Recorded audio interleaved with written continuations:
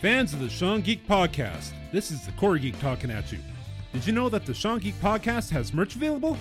That's right. Head on over to SeanMcGinnity.ca and click the merch link at the top of the page.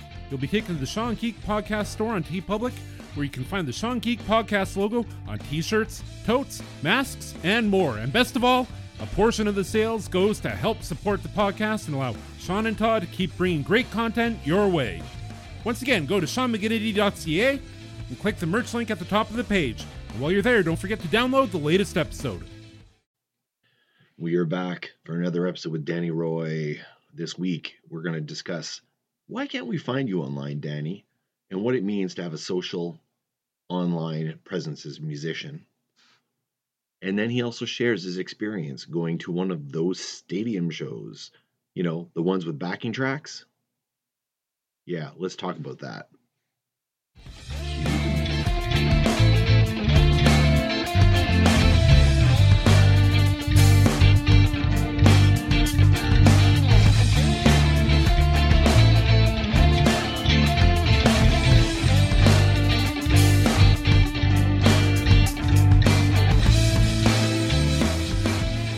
No. For some reason, I don't know why. I don't know if it's okay. Well, that was yesterday. What's next? Keep moving. But I don't think so, because I like when I have a box of video VHS cassettes of Thunderfunk shows. I have of course, all the stuff when I was at Divorcees. That's now, of course, if it wasn't online, I have a little bit of stuff, but not much. But since then, now I'm only going to 2010. No, nothing. I don't have my own YouTube channel. I had a cousin of mine was like, I want to show my daughter, you play guitar. I can't find anything online. And I'm like, yeah, no, probably not. I've never been, for some reason, even though it sounds funny for someone that likes to stand up in front of people and play, I've never been hey, look at this. I don't know why. I'm not shy. I just don't think of it, I guess. So this is part of what's going to help with that, because I should, getting gigs out here. Well, in Moncton, I didn't need a press kit. I didn't need anything, because I knew everybody. I started working at a music store when I was 18 years old. So you meet everybody, right? Yep. I knew all the bar owners. I knew all the bands. So when I moved to Calgary, well, it's a different story. So now I've realized, so I got a booking agent, but he's like, hey, I need a press kit. Do you have any video? And I'm like, yeah, sure. I'll get you something. And then I'm like, I'm going to have to go make something right now. And then it worked out that he got me a few gigs, and I got good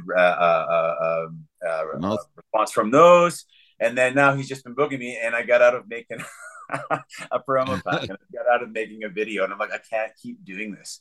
Because I want to have something. So yes, this is part of a master plan to get out there a bit more and showcase myself a little bit, and actually start a YouTube channel. And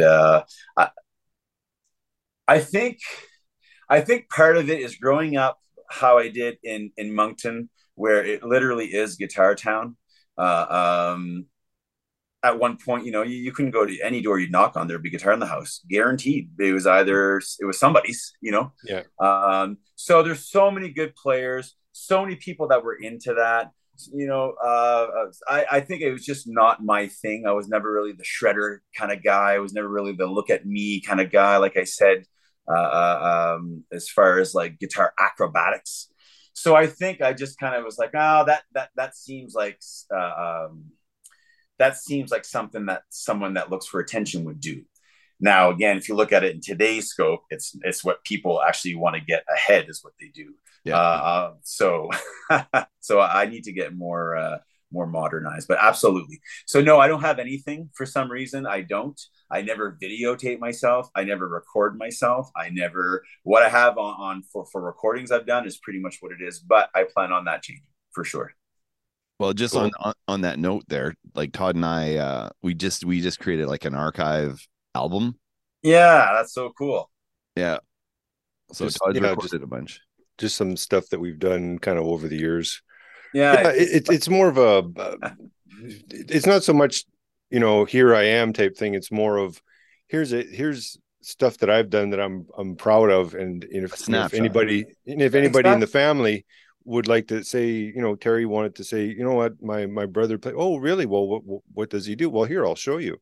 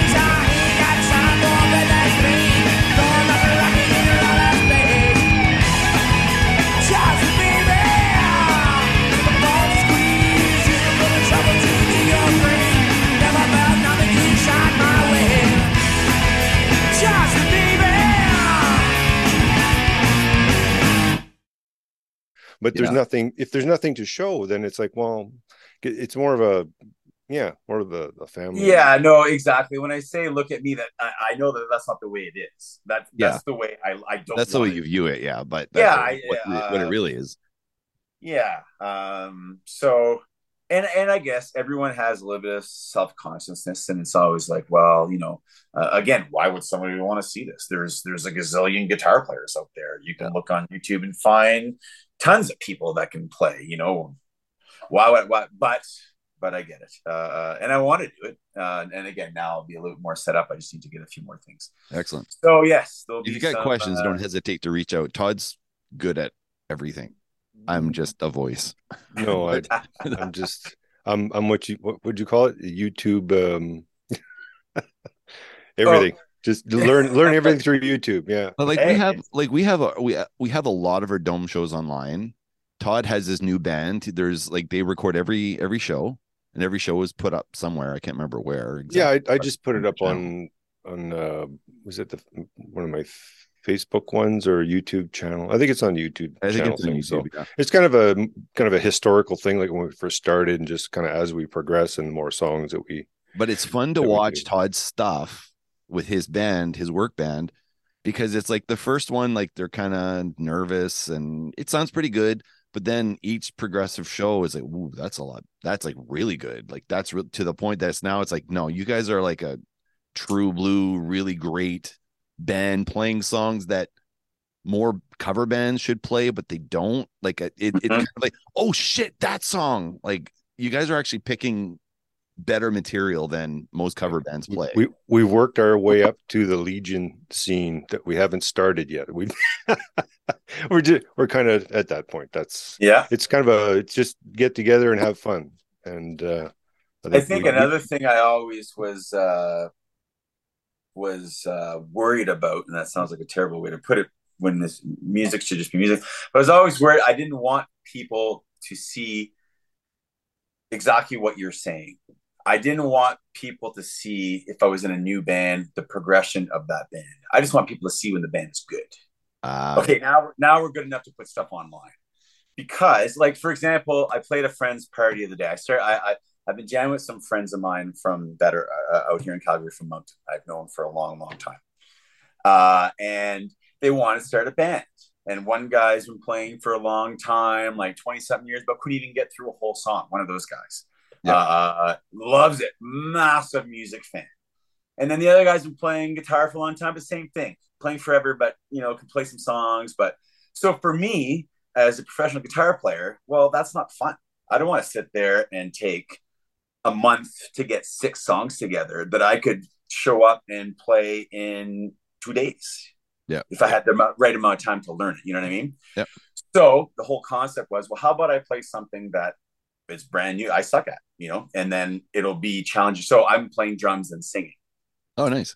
And I don't own a drum kit. That's because if I had a drum kit, I would be better. I would catch up to them, right? Sure. So that's part of the catch is I can't practice aside from my hands and my head. And when I get there, that's what I got. So we're all kind of at the same level. It's kind of fun. So that kind of makes it fun then. Absolutely. Yeah. So last year we played our first we'd only been together for maybe like 4 months, 3 months, getting stuff together. And my friend wanted to post it on Facebook. Let's put it on Facebook. Let's do a Facebook Live.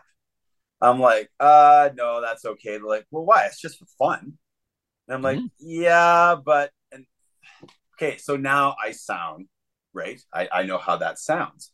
Well, yeah, but the thing is, what they don't understand is that, well, I do this for a living. Yeah. I know that my voice is not going to be 100% on because I'm playing drums at the same time, right?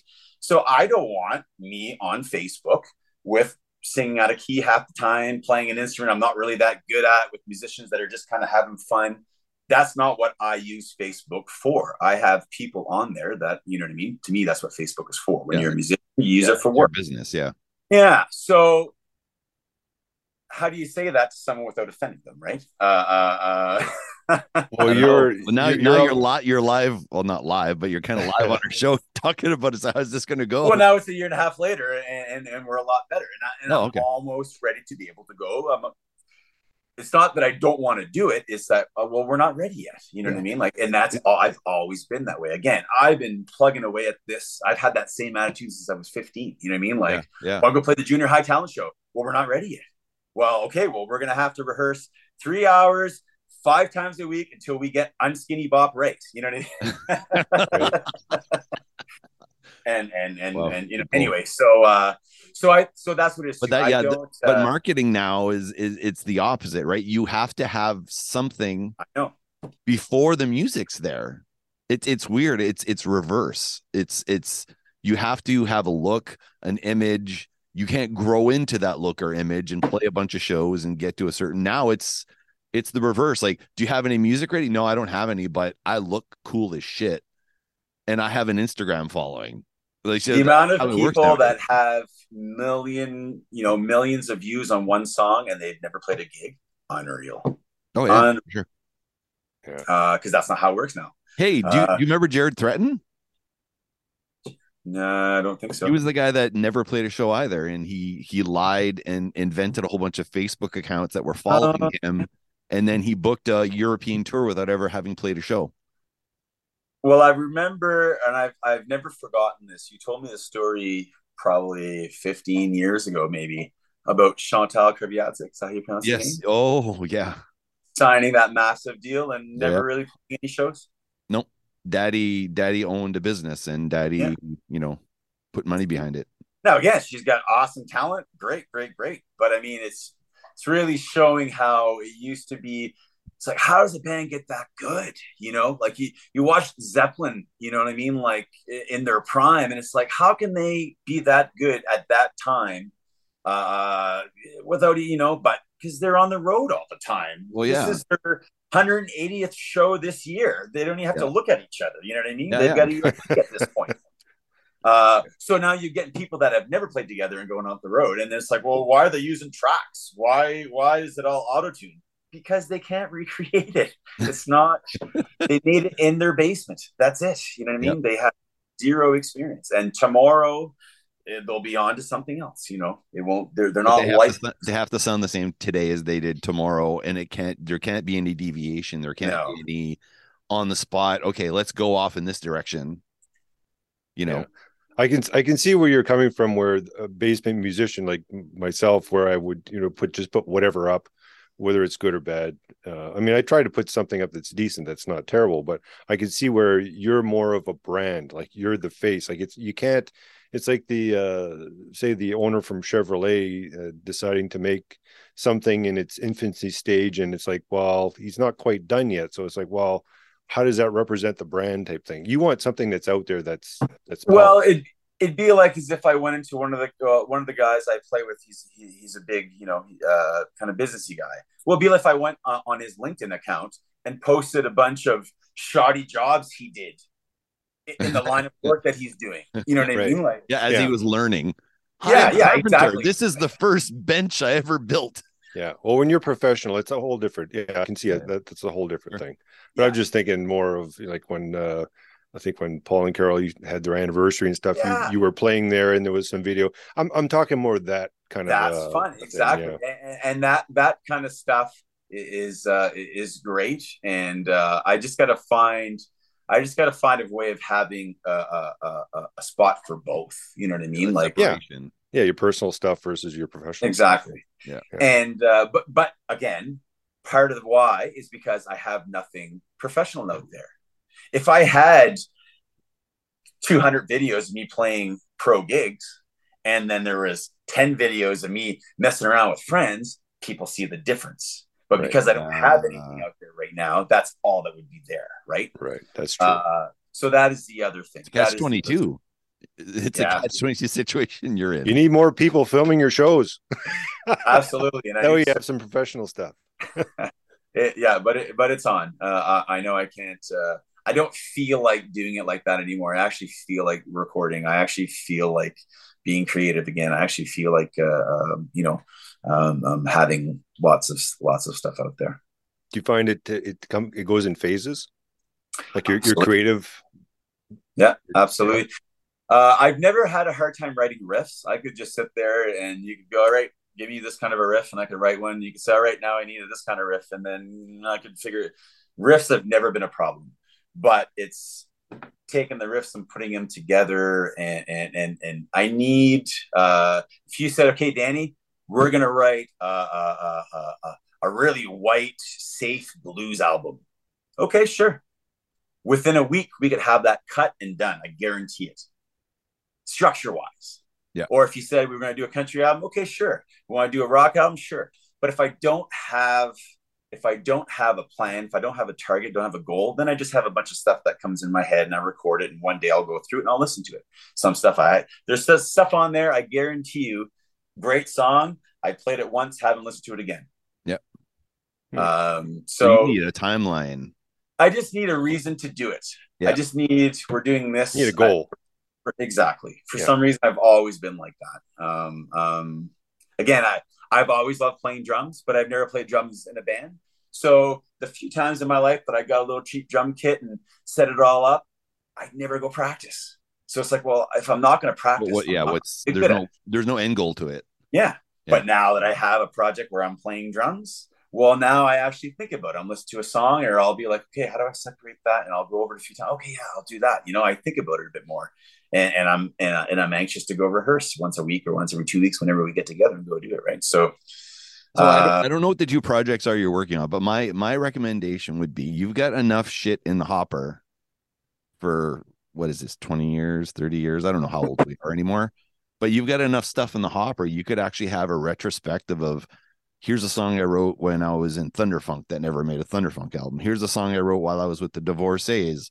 And then you could literally have a retrospective, I don't know, not B-sides would be the right thing, but like just that was everything. Kind of that'd be kind of cool. With just doing something that was just me. You know what I mean? Yeah. And I could just hire out some different players. Yeah, exactly. Play on it. Like celebrity guitar players do that don't sing. They just kind of have riffs and they get everybody involved. Yep. So I could do something like that. And there's also one thing I've realized over time is music is music. And just because it's a song that didn't make a Thunderfunk record 20 years ago doesn't mean it can't be change the feel of it a little bit. Now all of a sudden it's a rock song, or it's all my stuff. I've always been a part of that school of, if you can't play it on an acoustic guitar, it's probably not a song that is going to last. People won't. It's not going to stick in their head, Sure. So pretty much everything I have could probably be moved around into a different style. You know what I mean? Ish. At least the feel of it, or the thought of it, or the melody of it. Mm-hmm. But anyway. So your song. No, sorry. No, I was going to say. So your songwriting, the way you do it normally, is it through acoustic? Mostly? It depends. The second Thunderfunk album, I wrote it all on an acoustic bass.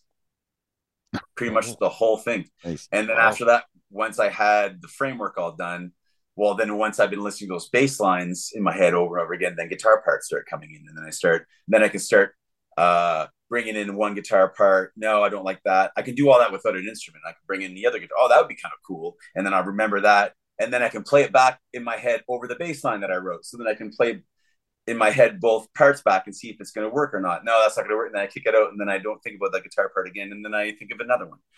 So I don't need an instrument to write, as long as I have the main idea down that I know isn't going to change. Whether it's the drum beat, whether it's the bass, whether it's a melody line, same thing. I'll hum out a melody line that just comes to me as I'm working on a riff.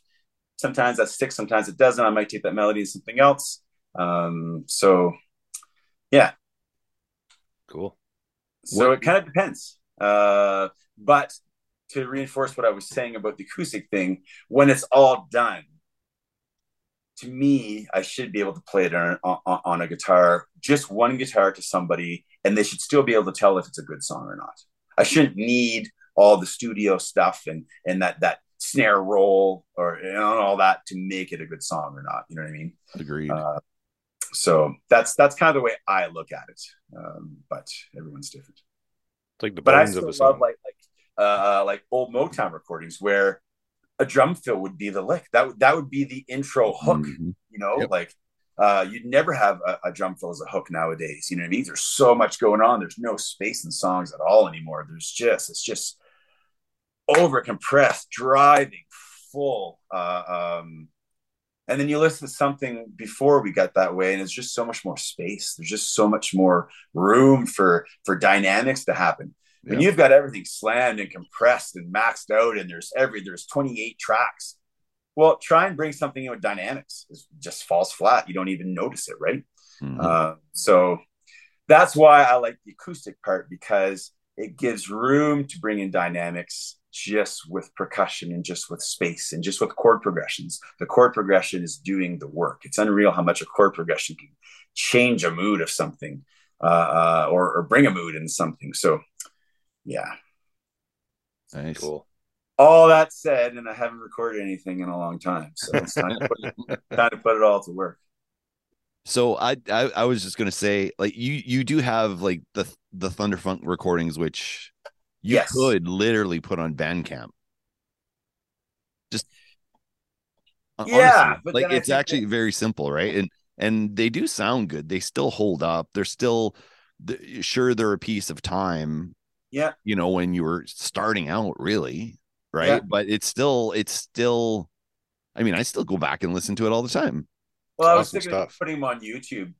If I'm gonna have a channel anyway, just put them on YouTube, because a lot of people just listen to stuff on YouTube nowadays. Yeah.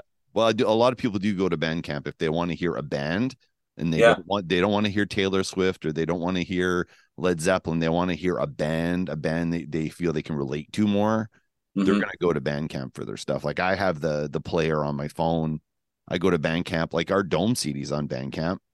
You know, it's I bought a few things off Bandcamp I can't find anywhere else, actually. So Bandcamp's awesome, and it's free and it's easy, and you literally just make sure you get high quality and you put it up there, and it's boom. Like, I didn't tell Todd this yet, but our latest release, I'm going to put some of the songs up on Bandcamp. Oh. But I think we should. Like, I'll grab some of them. I mean, the ones that are actually demos, I'm going to call them demos, so it's very apparent, but I'll get you to sign off on what's okay and not okay. But I'm not going to put everything up, because you have to buy the CD to get that. Exactly. Yeah, and it's funny because when you were mentioning Todd, when you were mentioning in a few episodes ago, you're mentioning Brenda's record collection. It was serious, and I just remember like going like, because Charlene had a good record collection too, my sister, and I'd sneak in there and see her records and listen, Sean Cassidy and just really bubblegum stuff, but then Brenda had like rock and roll stuff, Mm-hmm. So it was really different. My house was, we had both kinds of music, country and Western. That was pretty much it. So going to Brenda's was great. Going to your guys' place, you guys had MTV, like you guys on the big satellite dish. Mm-hmm. That was awesome. But yeah, her record collection was great. K-Tel was her. She had every K-Tel record, I think. Oh, yeah. K-Tel presents Blockbuster, a great new LP. Yeah, totally. And Dad's collection was good. Like, I don't know if you ever went through my dad's records. But no, I wasn't. I'm not gonna. Your dad was just such a big guy. I don't think I would have wanted to go look through his record collection. Oh yeah. Not that I was afraid of him or anything, but it's just his big voice, and I just probably wouldn't have gone snooping in his record collection unless you guys were like, "Hey, come check these out." Yeah. We usually had the collection. I don't know if I had it in my room or whatnot, but yeah, he had was it CCR, Valdy, Lou Reed. That would have been Playboys. They had Playboys. The Ventures. Yeah, cool. Yeah, a whole bunch of stuff like that. Yeah. Bert Cummings. That cheesy, that album. That one? He's just like, oh yeah, with the big hair. Yeah, the big stash. Yeah. So a great episode though on the music that broke Todd. I thought it was really neat. It was really when you said it right when he asked you, like in the beginning of it, when you were like, well, there's lots of different. There's not just one. There's different times. There's different, different eras. Yeah, well, because you're coasting along one style of music and you're like, this is the best, and then you hear something and it's like, whoa, and then all of a sudden you're not the same kid anymore. Then you start going into something else, and then you hear something else. Yeah, and then veer off again. You're not the same again. You know what I mean? Like, so it was really cool hearing all the different types of, different spots for you. Yeah, that's a regular thing we want to have on the show. Like when we bring people on, we want to do music that broke.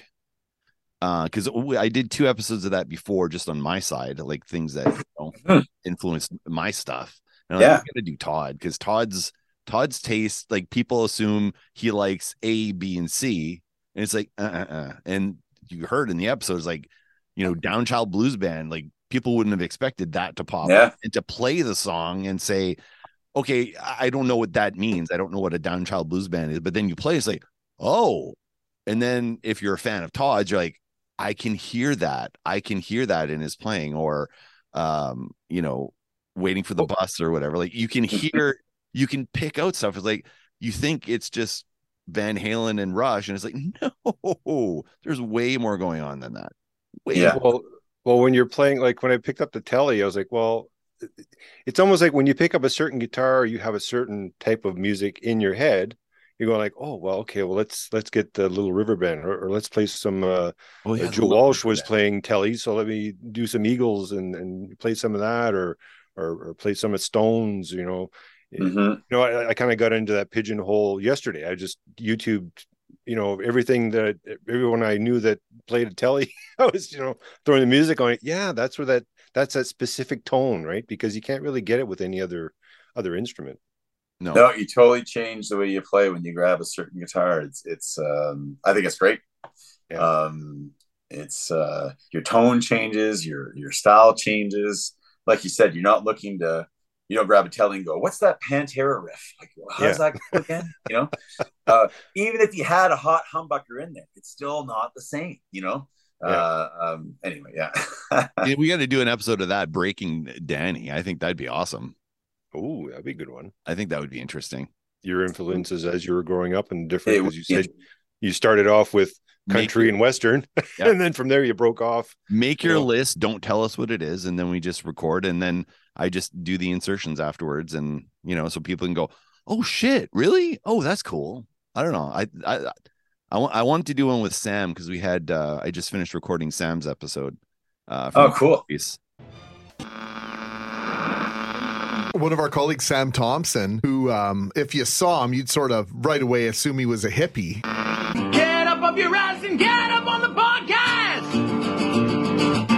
Which Police Radio? Which Police Radio? Which Police Radio? Which Police Radio? Get up off your ass and get up on the podcast! Which Police Radio?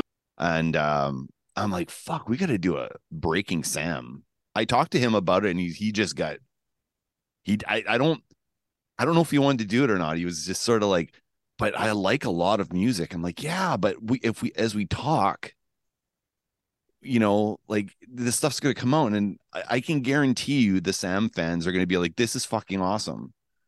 Let's get into Sam's ring, because Sam's awesome. Like I don't know if you've heard him on the show before. His background in music is very, very interesting. Yeah, he's cool as hell. Well, I think getting stories like that from someone from a generation where music was life changing, or could be for a lot of people, and it was a way of life. It's how you dressed, it's how you had your hair, it's how who you hung out with. People from that who had that growing up, to me, is great, because again, you remember those moments that you stopped in your tracks, and where today there's so much going on. How could anything really stand out that much? It's kind of noisy, yeah. So yeah, I think it's really cool, and for someone who has a lot of a vast musical background, it's really neat, because you always get like I can guarantee you, I'll throw some stuff at you and you go, what? But it's still there. I still remember. But that's what makes it fun. If someone came on and said, okay, this Metallica song, that Metallica song, that Metallica song, then that's kind of boring, right? Yeah. Like, because it's not about what changed your life, it's what changed your love of Metallica, versus the first time you heard Metallica. Yeah. Whether it was you were like, this is terrible, or your jaw was dropped, one of the two. You're going to remember that first time, I remember hating Ozzy when I first heard it. Not the music, but his voice.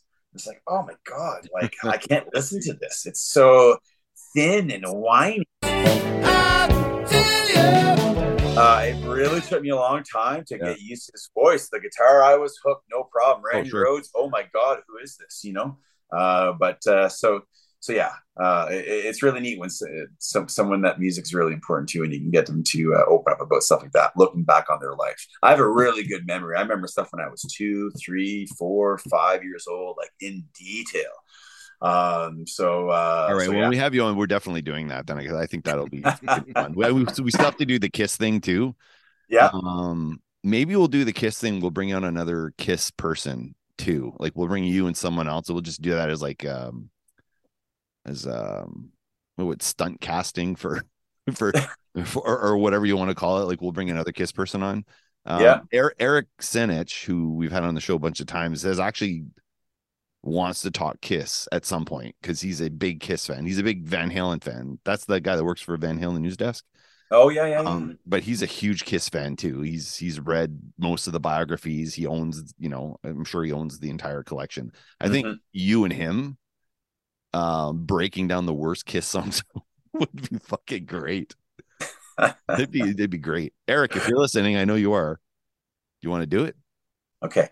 So I just want to quickly close with a quick story. So I went to go see the stadium tour for Motley Crue, Def Leppard, Joan Jett, and Poison. Okay.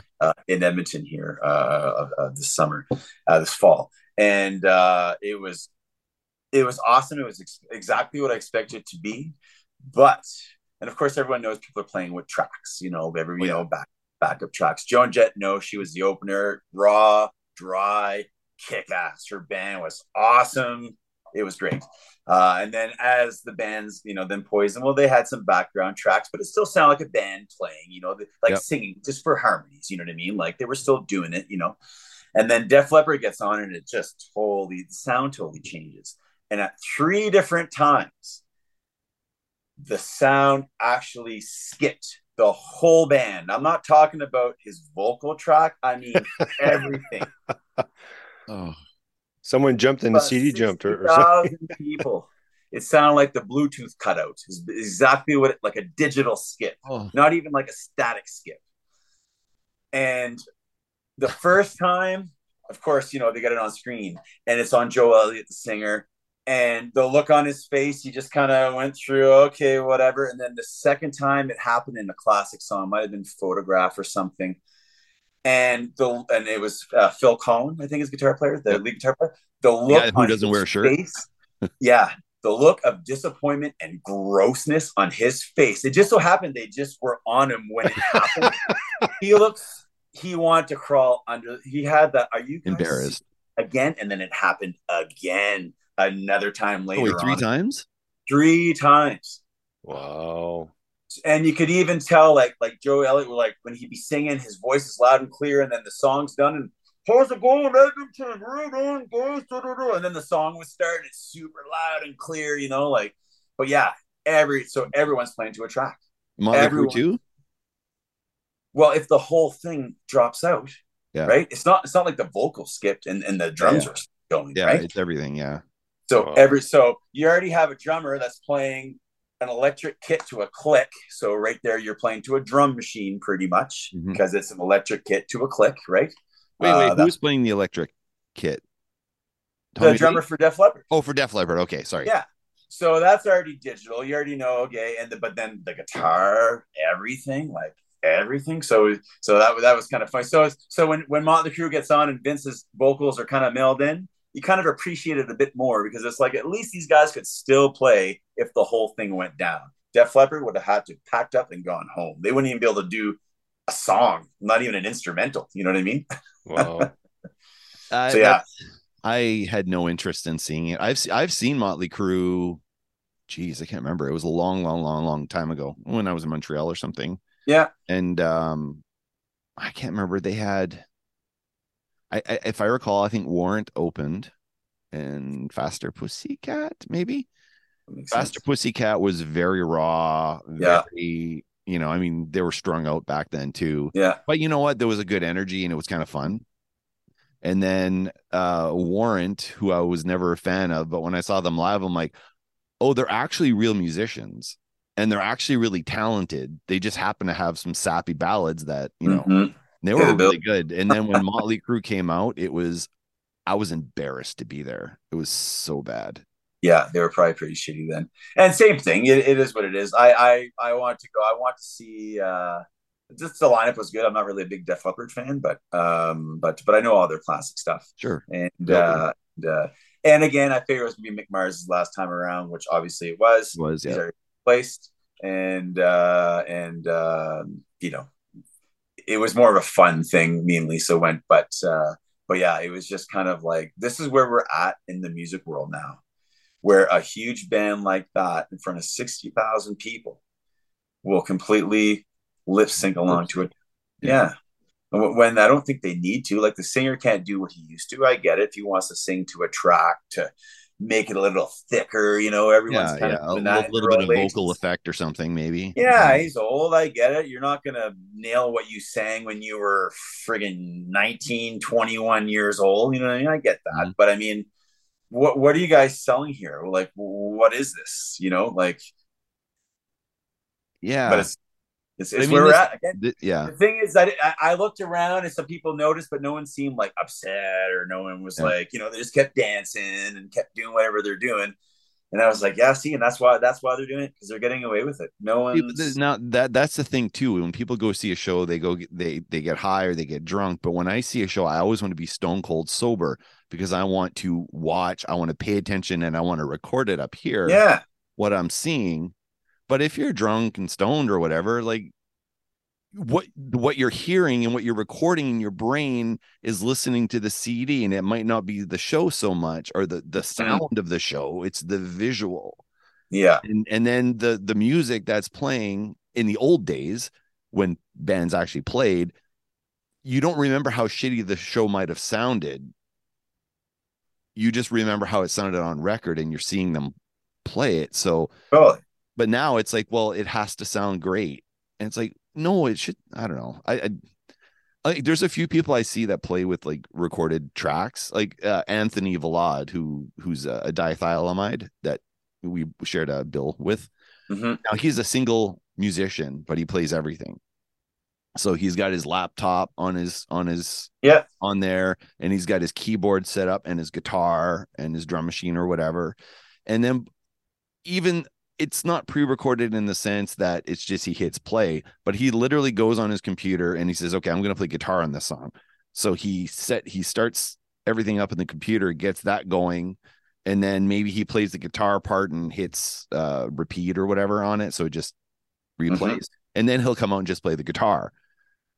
I still see that as a live performance, because he's still playing the guitar live. He's building it as he's doing it, and there's still room for him to change things. Exactly. I love that shit. Like, that shit's awesome. Or like, Todd would use his digital delay pedal to play his own rhythm part while he played a lead or whatever. Like that. I'm cool with that.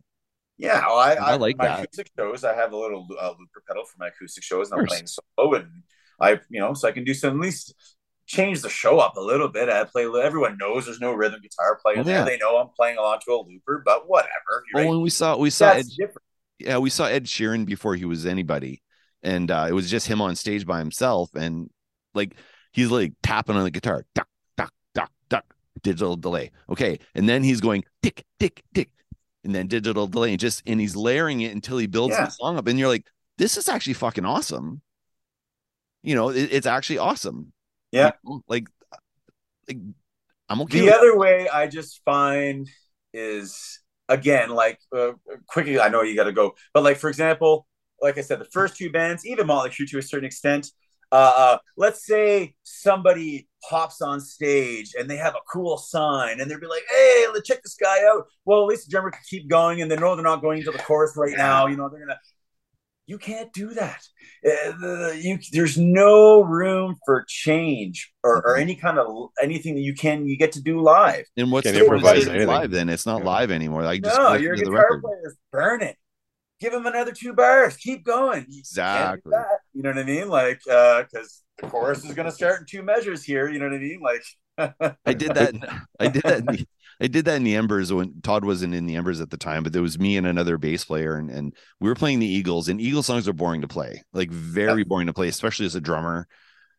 Maybe it's a bass player, I don't know, but the bass player and I, we kind of looked at each other and we're, I don't know, Lying Eyes is like 14 minutes long or something. It's like super long, and every verse is identical. Very mellow. Yeah. And so I look at the bass player at one point, and I'm like, kind of nod, and I start changing the beat, and I start playing the James Brown beat over top of Lying Eyes, and he's like, oh yeah, and he's like, boom, boom. And we're just going off. The guitar player turns around, and he can't improvise. This is the song, and this is how we play it. But the crowd's like, oh, the crowd just suddenly like kind of, oh, what's this? And they kind of got more into it. And it's like, seeing a live show is when you can do something like that and just veer off a little bit and gauge a crowd reaction. If it works, you stay with it, play a couple extra bars, like you said, or maybe go off. Like when Todd and I were in the Embers, we used to do Folsom Prison Blues, and we would each bar or each verse or whatever would be a different kind of blues. So one would be the traditional, yeah, and then one would be like more like a Muddy Waters maybe or something, right. And then I don't know. I think like I don't know. I'm probably getting these blues types wrong. Yeah, no, I think Paul would do like a southern blues on another one, and then we would, do like we did a Tora Tora blues, which was like an old band from the 80s or whatever. They had one blues song, and it was like electric blues with just like total 90s hair metal or 80s hair metal infused blues. So we do each verse a different way, and I think the crowd liked it, but it was fun. But you can't do that pre-recorded. You can't, because if Todd is like soloing and it's like the solo is going over well, and the audience like, well, we'll just 2 more bars, just keep going.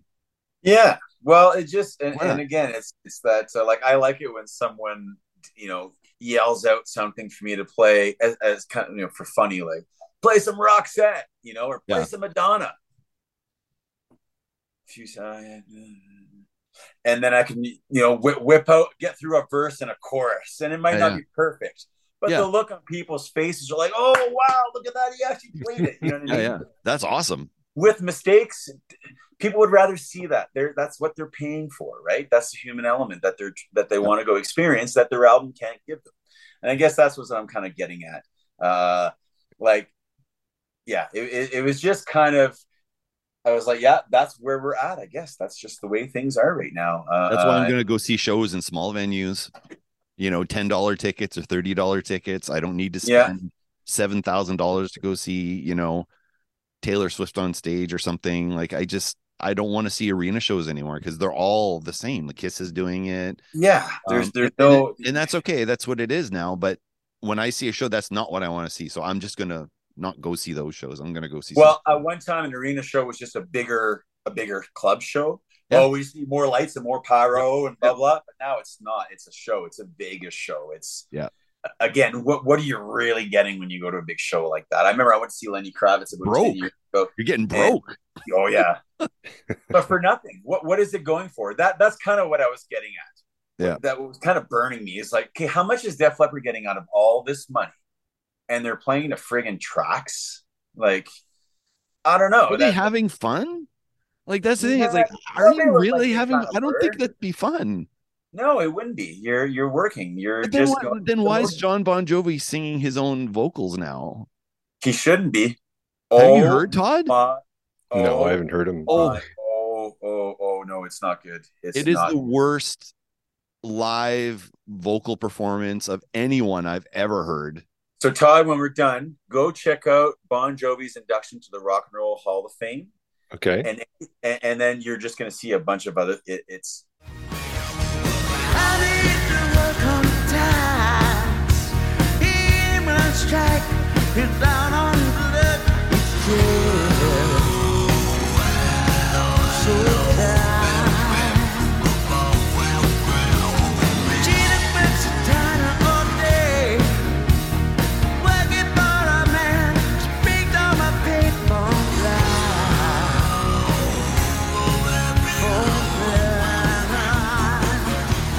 Says we've got to and maybe he should be doing what everyone else is doing. It's like Roth. It's like for someone that was so good, they're already tuned a full step down, so it already doesn't sound right as it is. But whatever, he can't. His timing is so off with his pronoun and his lines, and his pitch is so bad. It actually sounds like someone drunk karaokeing to Bon Jovi. Yeah. Oh no, David Lee Roth sounds way better than he does, and it's been going on for a Dave few doesn't years sound now. great. And me and my buddies are like, "How come no one's talking to him?" Like, there's a reunion coming up too. No, they're talking to him because there's money on the table. It's sad. Like, it's really, anyway. Yeah, go check it out. I just don't understand how he's not broke. I don't understand why he would just keep going, like, and not be able to go. I honestly thought maybe something's wrong with him mentally, just because of his timing, the way he's not hitting his, like, anyway. His earpiece is off. Well, that's what I thought, the Rock Hall of Fame. Oh, his monitor must be off. Yeah. And it's just messing with him. Maybe he's hearing, sometimes you hear a song and you hear it in the background, and it sounds like a certain pitch, but then when you actually listen to it, it's like, oh my God, I was like a half step way higher than the song is. Maybe that's what's going on. But then it's show after show after show. It's like, oh no, this is actually like, there's probably hundreds of videos on YouTube of this. Yeah. And I feel again, for someone that was such a good singer who didn't party a ton, he partied, but not crazy. He was married to his high school sweetheart his whole life. You always see him like he took his career and his voice very seriously. Yeah. It's just odd that someone just wouldn't go, you know what? I'm out.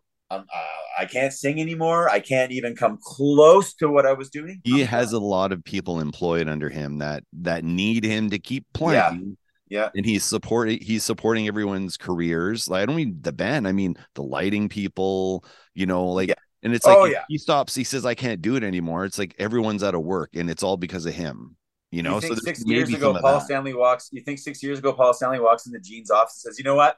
I'm not as good as I used to be. I'm out. You think Gene's going to go, oh, you know what, buddy? That's a good, no way. Oh. We got tracks. We got this. We get that. We'll get support people. We'll get blah, blah, blah. Like, we'll get someone backstage singing. Worst case. Yeah. That's happening before that show is stopping. Yeah. When they have their last 5 years all planned out financially, where they're doing. It's like, we can't just suddenly stop. This is a 5-year commitment, billions of dollars probably on the line. For not just for kids, but I mean for everyone else. Like, yeah, exactly. Everything. How do you just stop? You can't just stop, but your voice will fucking just stop. Well, it has. It's terrible. Like, same thing. I had a friend ask me if I wanted to go see the Kiss Cruise, the last one they're doing. He was able to get tickets, and I was like, honestly, I just can't.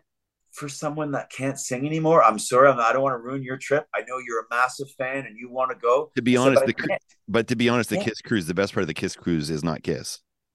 Oh, I know, but it's all still the other stuff apparently a ton of money. Yeah, and I'm not spending that kind of money to go see the bands that are under them, because I can see them anywhere else. They're going to be playing anywhere, right? Yeah. I just can't. Yeah, I can't. Same thing. Buddy asked me. Metallica just announced Metallica's playing Edmonton. Blah blah blah. Same reason I didn't go see him last time. I can't spend that kind of money and drive somewhere, hotel, for a drummer that can't play the freaking songs anymore. Yeah. I'm sorry. Yeah. Drummer can't play. You've already seen them a bunch of times, though. Do you need to see them again? Not really. I don't. If they were still good, like Stray Cats are coming to friggin' Vancouver, I'll drive to Vancouver to go see them, because they don't play anymore. And I know it's going to be good. They can still hold their own. Yeah. I knew that Motley Crue could still pretty much play. They were never great anyway. Yeah. I just can't spend money anymore for people that can't hold the line, but they're still ripping people off because they want to or need to. I can't do a half-ass job. I can't give someone their guitar back with no strings on it and go, here's your setup. You just do the rest yourself, or pretend the strings are on it. Just pretend all those guitar songs you like. Just pretend they're there. Yeah. Yeah. Well, you're your own worst critic, right? When you're playing, and being that you're a musician, you can tell. And like you said, when they had the skip, it was like you looked around and everyone was like, but whatever. Yeah. Being a musician, and it sticks out like a sore thumb. But for someone who doesn't know, it's like when you're playing and you mess up a note or something, and then you kind of look around, no one notices but you, because you're the one who did it, right? Yeah. I guess it's kind of the same thing where you're going and they get away with it, like you said. I mean, they'll go, they'll play, they'll get these skips going on, and people in the crowd are like, oh, what happened? And then who cares? And then they just kind of keep going. But for someone who plays, and you're not the only one in the audience. I mean, there's tons of musicians in the audience, and they're probably all, doing the same thing. What the hell was that? Yeah. I'm not going to go spend, like you said, you want to drive, 6 hours to go see a band that that they're not up to par as what they used to be. Yeah. But for some people, they don't really see that, or they don't care, or they just they're conscious when they're listening to the music, aren't conscious of the mistakes or by the way that they play, I guess. Yeah, like I went to go see Deep Purple. Ian Gillan was singing. I know he's not going to be able to nail what he did at 19, 21 years old. I know Highway Star is probably going to be a little different, but he still gave her. He still belted it. He still put his effort in. I'm okay with that. You know what I mean? But to finish off, you are right. No one notices you make a mistake until everyone in the band gives you the stink eye.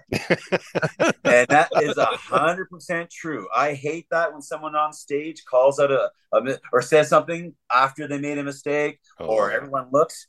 If no one looks and you just keep bending it till it's right, and then the band member laughs, because people on stage and the crowd think you're having a good time. He's like, oh, he's laughing because he hit such a good note.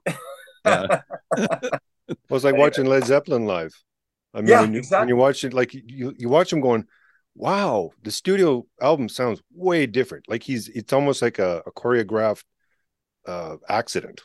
Like he gets on his feet, but it's like when he's on his way there, it's almost like he's stumbling the whole time. Yeah.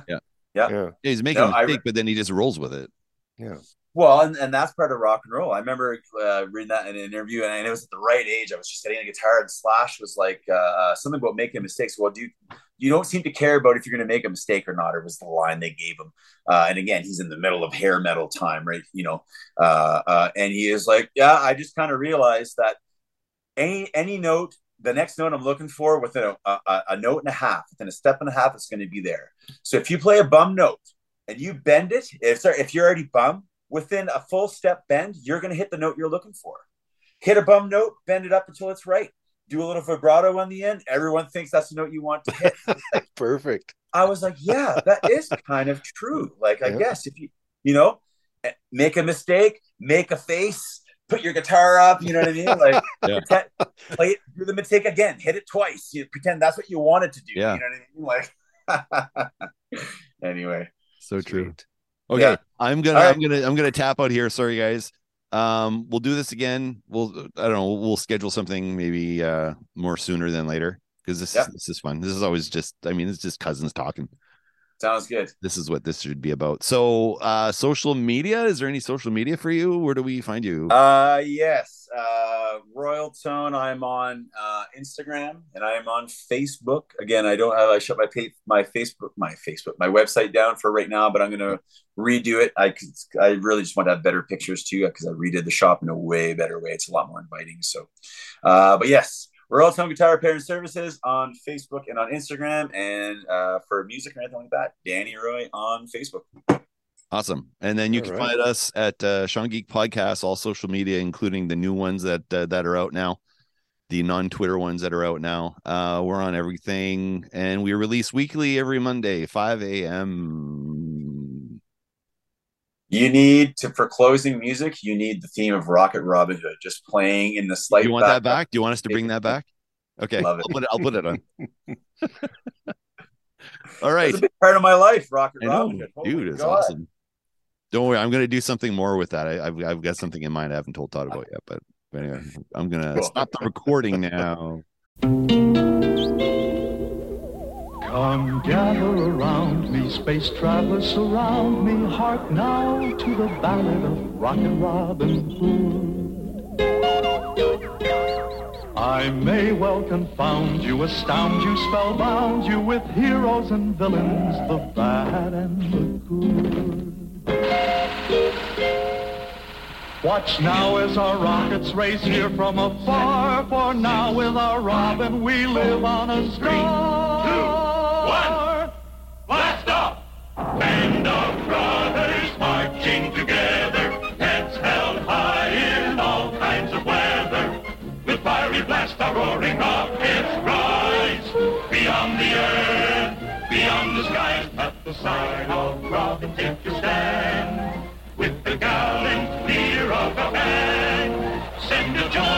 shout to mock the land for rockin', rockin' on.